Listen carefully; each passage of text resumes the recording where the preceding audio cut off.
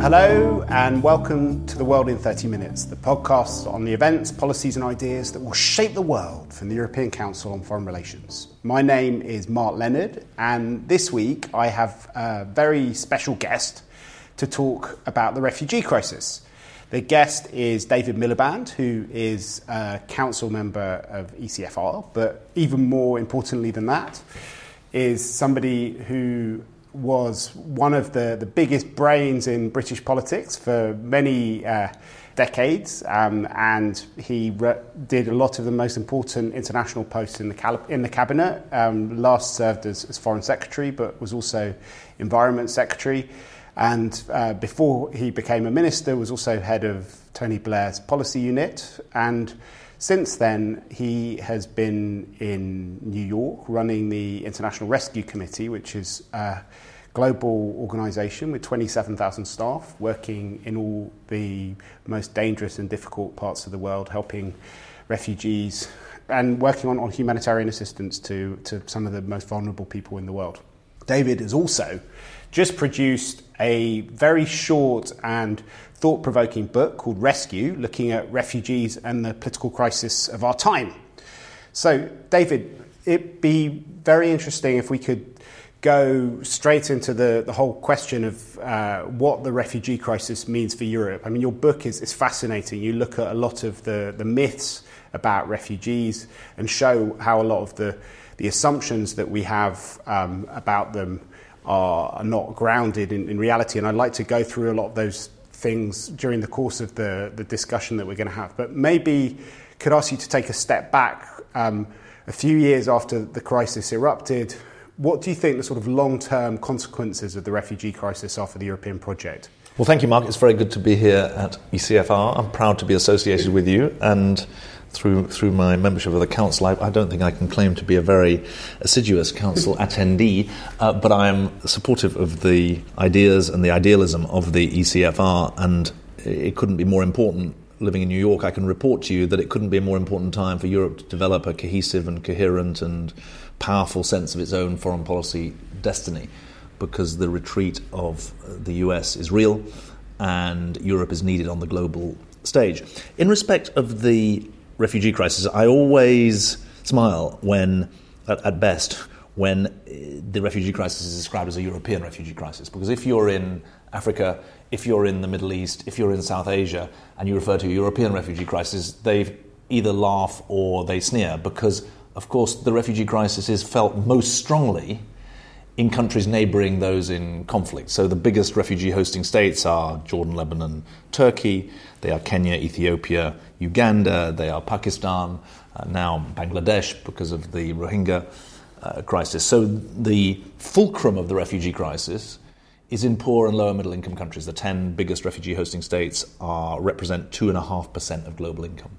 But the European refugee crisis, of course, did burst onto the policy and political scene in 2015, when 1 million people, more or less in the space of a year, came from the Middle East to Europe and challenged many of the values, assumptions, policies of the European Union. And you asked about the consequences, and I think the consequences are quite stark. The consequences have been, first, quite a lot of suffering of the refugees who are still not being properly processed and dealt with in some European states, notably in Greece.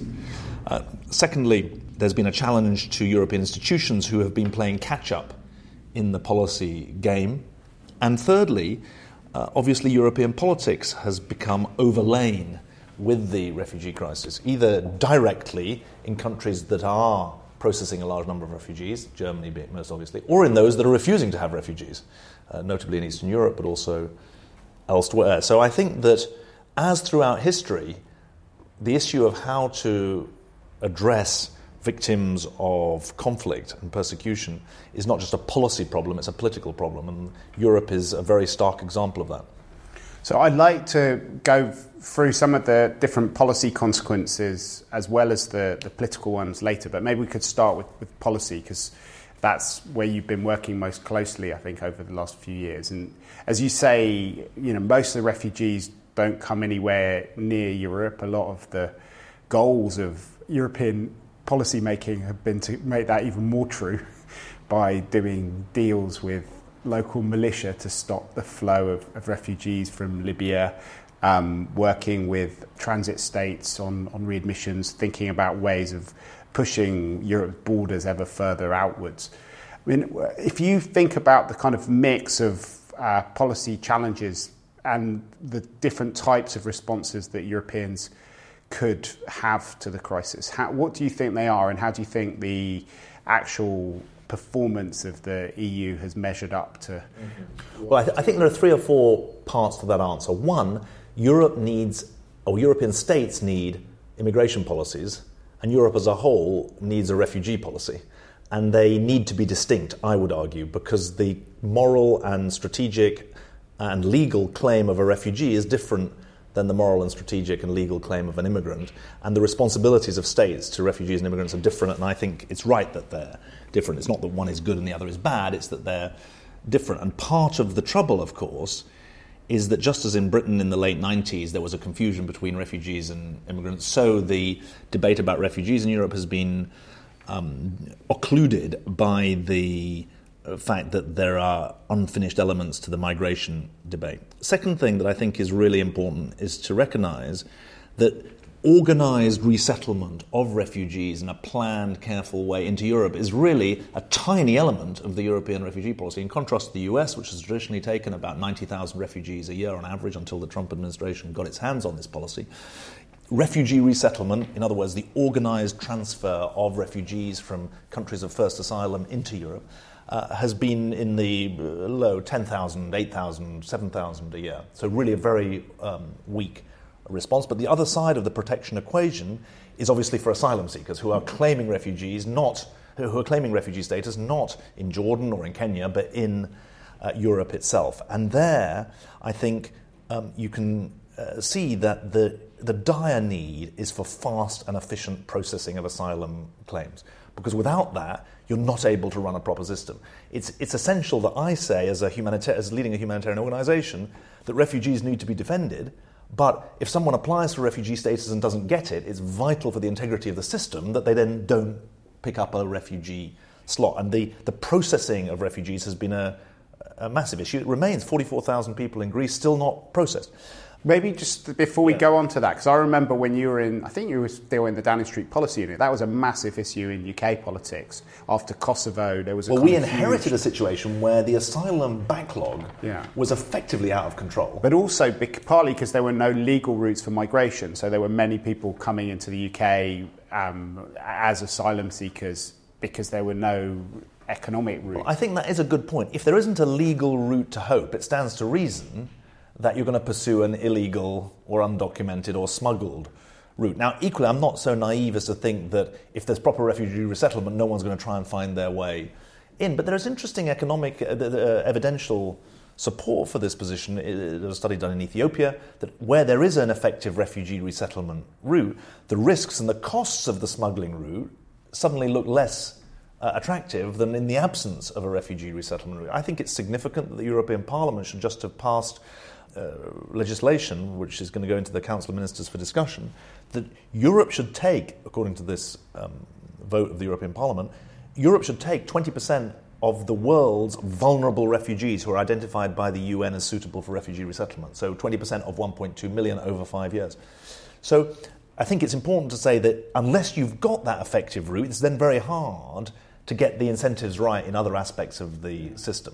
But on the processing front, were there lessons to be learned from the way that the Labour Party dealt with that? What do you think we can do in Greece? It's actually not very. In essence, it's not very complicated. It's a matter of public administration, and as Germany has shown, if you throw the resource, the skills, and the systems at it, you can process a hell of a lot of people quite quickly. What we haven't seen is the European Union throwing resource and skills and capacity at the Greek end of the public administration challenge, and that's why you still have 40,000 people waiting to be processed in Greece. I mean, the third element, just so I don't lose my train of thought, is obviously you can only hold fast to the Dublin regulation that people have to claim asylum in the country they first land, which is essentially Greece and Italy for arrivals from North Africa. You can only hold on to that if there's effective, I don't like the phrase burden sharing, but if there's effective responsibility sharing. In other words, a relocation scheme, which has been very hard to get up and running, or a scheme where those who refuse to take pay into the common wheel. And I think it's important to reflect politically as well as policy-wise that the delay in 2012, 2013, 2014 in coming into grips with this issue is costing us dear now, or is costing Europe dear now, because getting agreement on processing and on a relocation scheme would have been much easier in 2012, 2013, before the main bulk of arrivals came. And the Pope went to Lampedusa in 2014 and accused the world, actually not just the European Union, of the globalization of indifference. And he was right that Europe was focused on the Ukraine crisis, it was focused on the Euro crisis, it didn't have its eye on the ball when it came to the refugee crisis. And you know very well, playing policy catch-up is just very, very difficult when you've got a fast-moving situation. And how much do you think the focus on dealing with the roots of the crisis should be part of European policy? Well, I think it's very important to recognise that humanitarian aid has to be delivered for humanitarian reasons. But as long as the situation, for the sake of this conversation, in Lebanon and Jordan was under-resourced, you're inviting refugees concerned about the fact that their kids have no education to think that their only future is going to be outside Jordan and Lebanon. Look, I started going to the Middle East in this job in 2013, and it was evident that people had fled Aleppo or Daraa or Homs, and they were concerned about themselves, the baker from Damascus who'd lost his business, bombed to hell, but they were also concerned about their kids. And essentially that exploded in 2014-15. Now, the North African, or the African route is rather different. That's now the main challenge for Europe. It's not really refugees coming from the Middle East, it's from North Africa. And you've got a much more mixed migration there. You've got much bigger mix of people who are genuinely fleeing persecution in Nigeria or elsewhere, plus economic migrants, and that obviously raises very difficult issues. You've also got the situation in Libya, which is far less stable, to put it mildly, than the situation in Lebanon or Jordan or Turkey. But in both cases, you've got to recognise that support for hosting states has to be part of the bargain, or you're essentially inviting people to try and take their chance in getting to Europe, even if the risks of being killed on the route are much higher than you or I would ever want to think. And what about this whole question of the kind of internal, the different? Because when the crisis started erupting, you had these two starkly different ways of analysing and talking about the crisis. Angela Merkel, who was talking in similar terms to the ones that you use in the book about our kind of moral responsibility, about our history, about the kind of different links which Europeans have had to many of the countries where people were fleeing their homes, and our kind of direct responsibility for some of the conflicts that were taking place. And then you had Viktor Orban, who kind of stood for a different kind of approach, which was much more about the protection of Christian values against marauding hordes, and was about closing borders and building walls, and rather than thinking about our legal and moral obligations. And strategic interests. Look, I think you're right to say there's polarisation. In a way, Orban versus Merkel is one way of seeing it, but it's also, frankly, in every town and city across Europe and across North America, there are people who are afraid of refugees, and there are people who say, hang on, this is an important part of our moral and political and strategic responsibility. And it is a very polarised climate. I think the choice for Europe, though, is either that it has flows of people which are unmanaged, undocumented, and unplanned, or it has flows of people which are managed, planned, legal, and documented. That's the essential choice. And it's not actually open versus closed, it's managed versus unmanaged. And that's hard because it means devoting resource to a complicated problem where you've got bad actors trying to exploit both the refugees and Europe.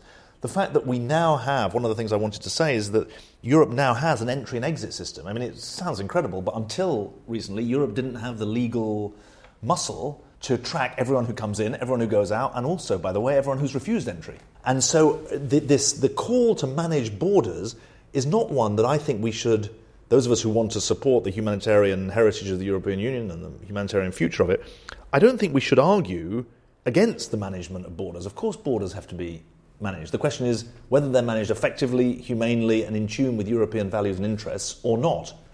And, I mean, I always thought this about the argument about the wall in America. I mean, I'm obviously European, I live in America. The argument about the wall is slightly bizarre because there's 600 plus miles of wall already.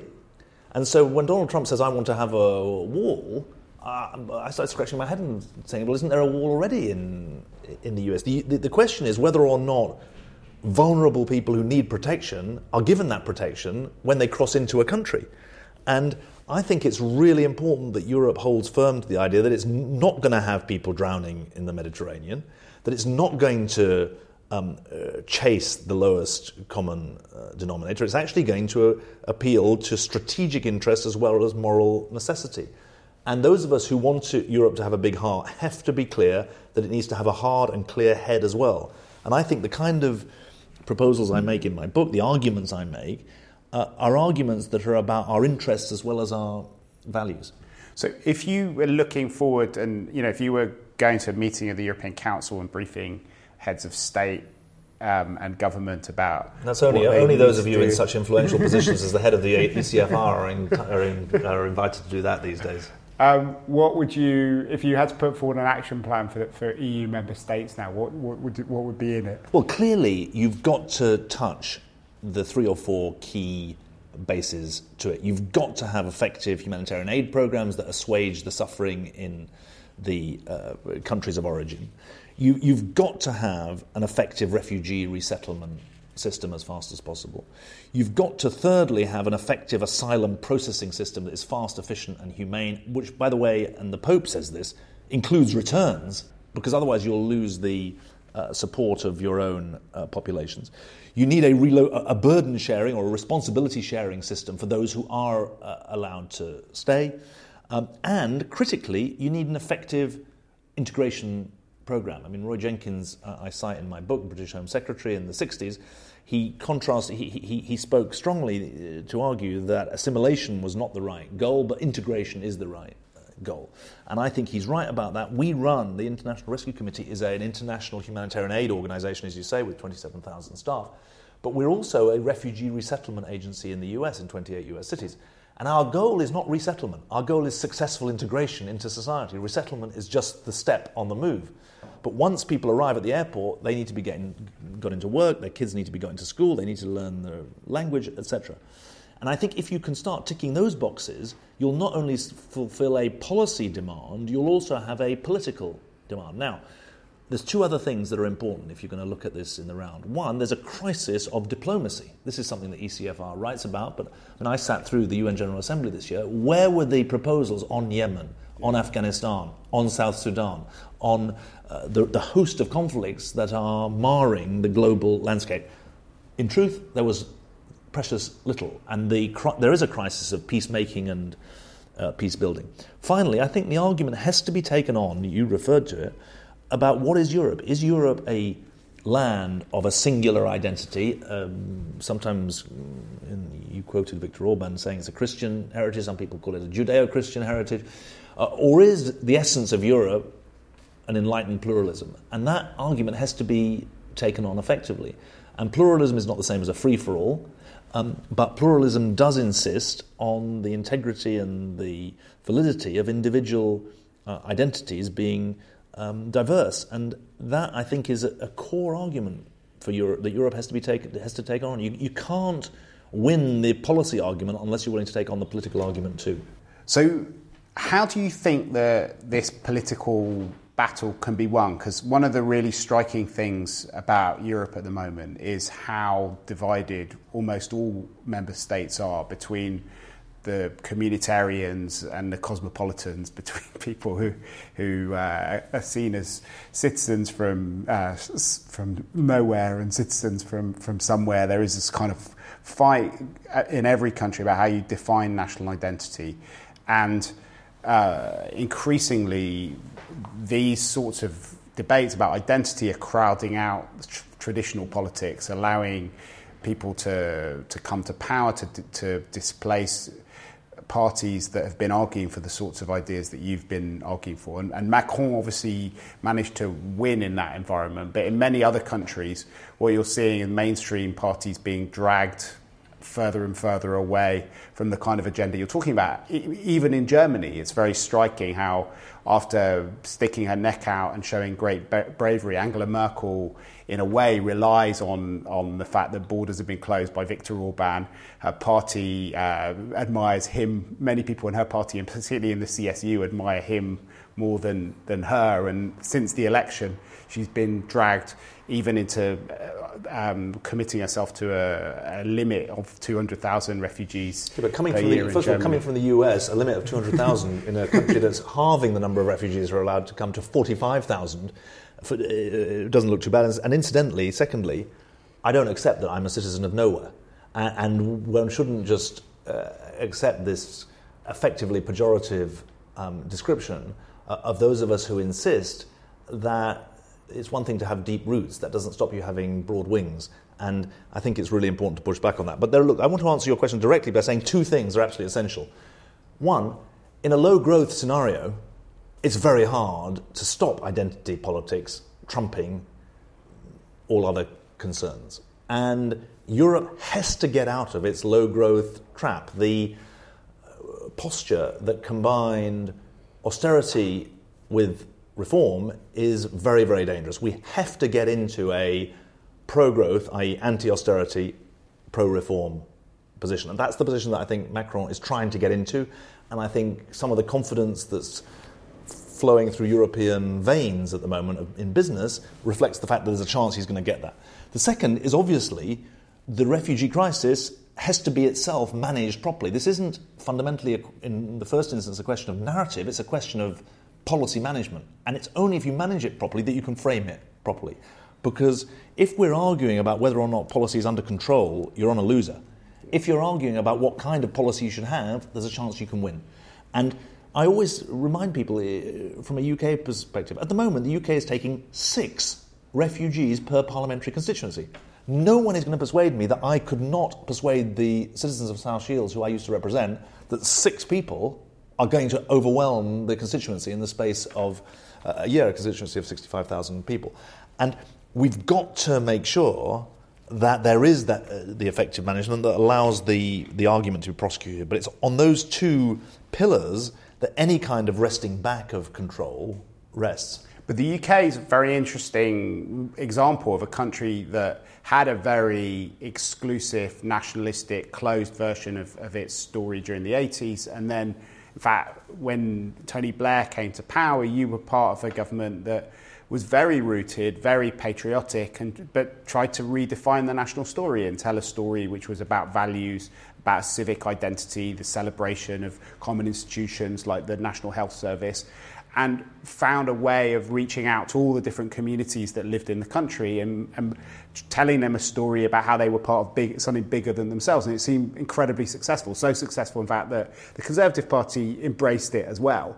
But the net result of that does seem to have been that many of the people who felt like they were part of the old Thatcherite, more closed version of Englishness, I suppose, more than Britishness, suddenly felt like strangers in their country. And in some ways, I think the Brexit vote, I mean, there are lots of reasons for the Brexit vote, but part of it was a revenge from those people who felt that they had lost control of the national story. And even though they were a minority, they were quite mobilised by the sense that the country was going. I mean, it seems that is part of the danger in many countries, that it's not just about economic concerns, that there is a way in which societies are changing. And as we become more open, more connected to the world, and the sort of tolerance and diversity in societies increases, that creates a powerful backlash from those who felt that they were in control but whose status is being undermined by those changes. I would put it slightly differently. I would say that the real challenge is not that people lost control of a national narrative, they felt they'd lost control of their own narrative. Yeah. And strikingly, they did so in places that are not the urban melting pots. Where there are the most immigrants and refugees, there is actually not just the greatest, quote-unquote, tolerance, which is a word I don't like using, because you tolerate things that are actually bad, whereas you respect or you embrace things that are good. And it's striking to me that the most dynamic, successful parts of the European economy are also the most diverse and the most at home with their diversity. And so that reinforces for me that, look, 65% of people in my former constituency voted against staying in the European Union. Not because South Shields has been, quote-unquote, flooded with immigrants. In fact, it has a very low percentage of immigrants in South Shields. I think that it's more that people lost a sense of hope that their own destiny was going to be improved. And that's the political economy that I think we have to reclaim. I'm not an economic reductionist. I do think these issues of identity matter in and of themselves. But unless you can give people a sense of economic hope, unless you can reunite economics and politics, then I think we're in a very difficult situation. So how do you, now that you sit across the ocean from the European Union, from the British debates that are going on at the moment, what's your kind of sense about the future of Europe? Are you feeling optimistic and energized? I'm more optimistic than I've been for a long time. I think it's been quite hard in the US over the last 2 or 3 years to persuade people that Europe was a project worth investing in. Now, actually, there's quite a lot of excitement about Europe. There's a sense of openness, a sense of possibility, a sense of vigorous leadership. People are vaguely aware that there's an East-West split emerging, and that's dangerous. They know about nationalist, populist movements. But I think there's also a sense that Europe's going to give it a go. And the economy's ticking up, business investment is ticking up, America's in retreat, so people are looking to Europe. I think it's a time when actually, notwithstanding the trauma of Brexit, both for Britain and to some extent for Europe, it's easier to paint a more optimistic European picture. And what role do you think foreign policy can play in that? Because, I mean, a long time ago, your name was once in the fray to be the... happy days, happy days. The high rep. But it does seem that the next wave of European integration is more likely to be driven by foreign policy, by security, by defence, than by economic integration projects. I mean, obviously, there's some unfinished business around the euro, but... I would have said it's actually going to be in the economic and energy and political realm, but I do think that there's space for Europe to be an effective global foreign policy actor. I mean, the Chinese are reinvesting in the European political project. Europe and China are both status quo powers in the global system rather than revisionist powers. America's become a revisionist power, or at least the Trump administration has become a revisionist power in the global system. Europe's got to be careful not to get played, but it's also on the fulcrum of this very challenging issue of how to deal with a declining Russia. And so Europe, just by virtue of geography, never mind history, and current events in other countries, has a vital foreign policy role. And I think that actually the people remark on the increasing cohesiveness of the European member states. That's not just in the face of Brexit. I think it's also in the face of Russia. I also think it's in the face of what's going on in the US. And to what extent do you think Europeans can actually uphold the liberal international order, as people call it in shorthand, on its own when you're facing Trump and Putin and Erdogan and Modi and Xi Jinping? Well, I think it's hard to do it, quote-unquote, on your own, but my goodness, it's worth trying, because the risks of not upholding that liberal international order are very, very high. And I think that the fact that the Chinese leadership should have decided to be a status quo power, to make themselves a status quo power, to double down on the global institutions, it creates an opportunity for Europe, and it's an opportunity to deal itself back into the multilateral game. Okay, it's been fascinating talking to you, David. You're going around Europe. I think you're in Brussels as well, talking about your ideas and about this book and the things that are in it. We do one last thing at the end of our podcast, which is to ask people what's on their bookshelves. What's on your bookshelf at the moment? So the two things on my Kindle that are half or mainly read, Ed Luce's book On the End of Western Liberalism, which is a happy fairy tale about the future of the global order, and also David Grossman's extraordinary novel called The Horse Who Walked Into a Bar. And the thing that's been on my bookshelf is Rescue, Refugees and the Political Crisis of Our Time, which is David's book. It's very, very readable. It's a mere 130 pages and available from all good bookshops. And even available in audible format, so you can even have it read to you. There you go. Okay, well, if you've enjoyed listening to this podcast, we hope that you'll let other people know about it by writing about it on your Facebook page or ours, tweeting about it, and above all by heading to iTunes and giving us a rating or review on the iTunes page. And if you send me a link to your review at mark.leonard@ecfr.eu, you can be one of the last people to win one of these much coveted ECFR podcast mugs, which were produced for the End of the World series, which say the end of the world is near, but the coffee is hot. But for now, from David Miliband and myself, Mark Leonard, it's goodbye. The researcher of ECFR's podcast is Jonathan Hackenbroich, and our editor is Pauline Goemi.